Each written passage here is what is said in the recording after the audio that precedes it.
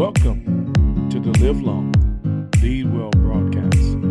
I'm Dr. Mark Jones, and today we're going to talk about how to remain unbothered.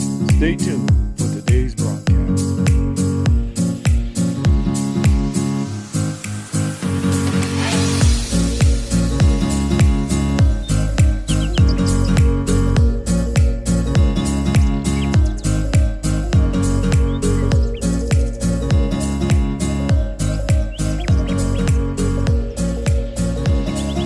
First Peter chapter 5, verse 6. Humble yourselves, therefore, under God's mighty hand, that he may lift you up in due time. Cast all your cares upon him, because he cares for you. How to remain unbothered. Welcome once again to the Live Long, Lead Well broadcast. I'm Dr. Mark Jones, and that's what we're going to talk about today. How to remain unbothered. You know, there are so many things in life that would seek to disshuffle us and distract us and disturb us. But one of the things that I've discovered along this journey of walking with the Lord is that if I lose my peace, if I become distracted, it's only because I've chosen to do so. You know, Jesus said, let not your heart be troubled. You believe in God, believe also in me.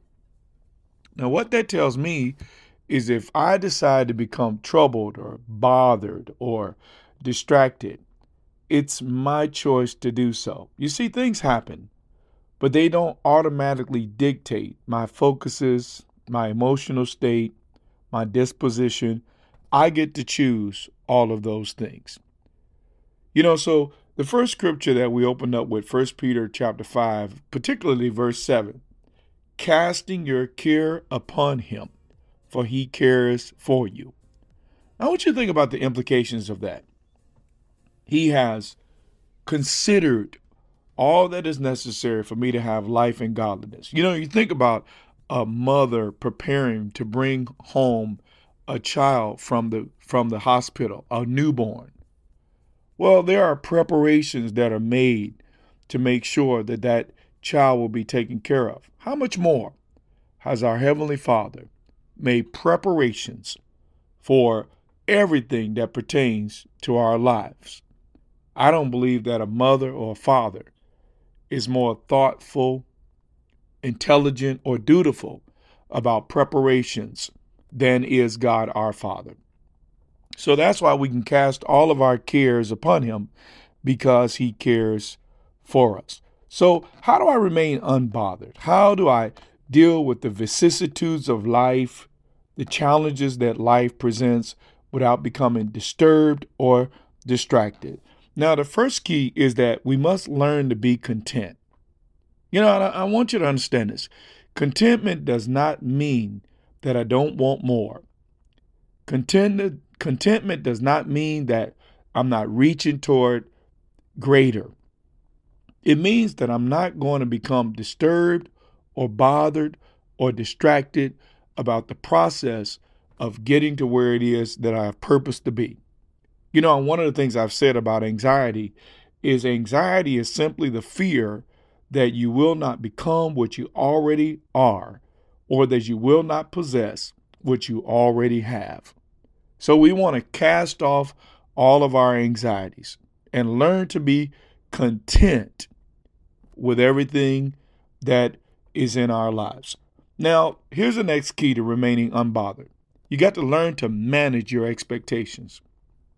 You know, I know you've heard this said before, but we are seldom disappointed with what we discover.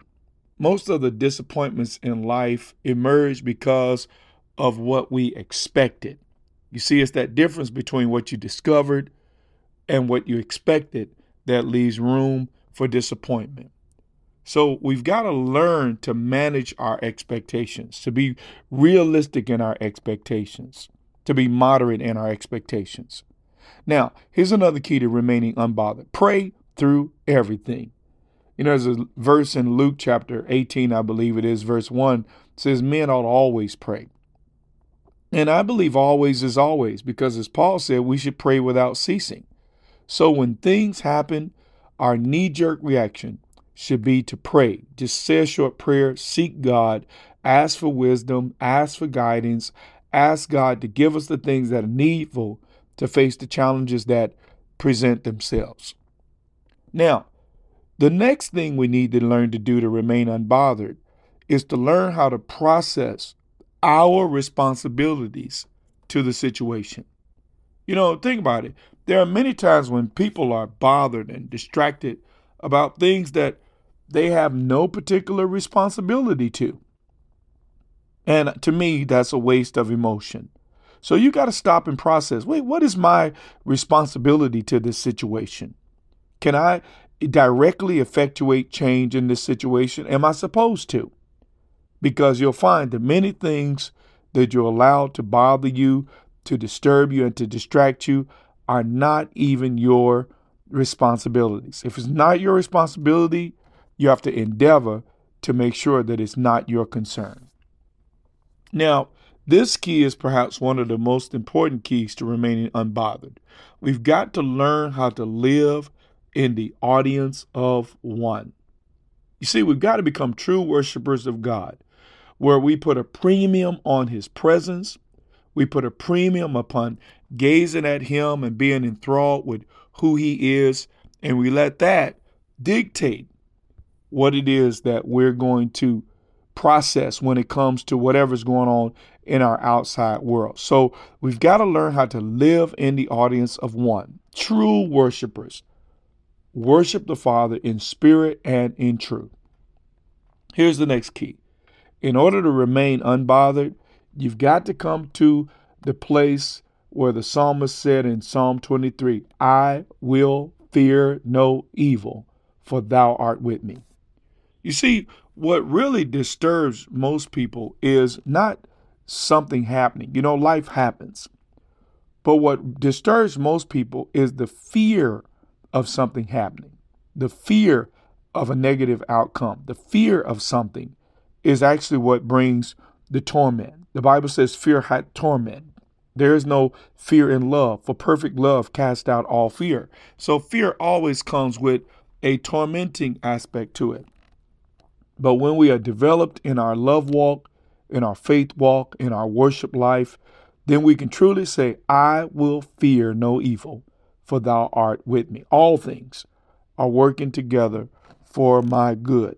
And that brings me to another very important point, and that is we have to trust that there is a conspiracy of all things. Romans chapter 8 tells us that all things work together for good to those who love the Lord. And so there is a conspiracy afoot.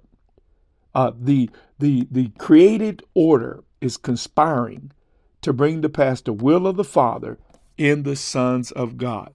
And I believe that once we come to trust that reality, then we're able to, as I say, chillax and enjoy the process of living lives that bring forth the glory of God. So we have to really, truly trust in the sovereignty of God. I want you to stop for a moment and think about it. Is God really sovereign? Is he at large? Is he in charge? Did he just zip cord our lives and throw us into orbit and just whatever we're going to run into? Are we out of control? Are our lives just spinning out of control? Or is he sovereignly managing the details of our lives to the nth degree? I believe the latter. I believe that my life is being managed by a sovereign to ensure that his purpose, his intent is fulfilled in my lifetime.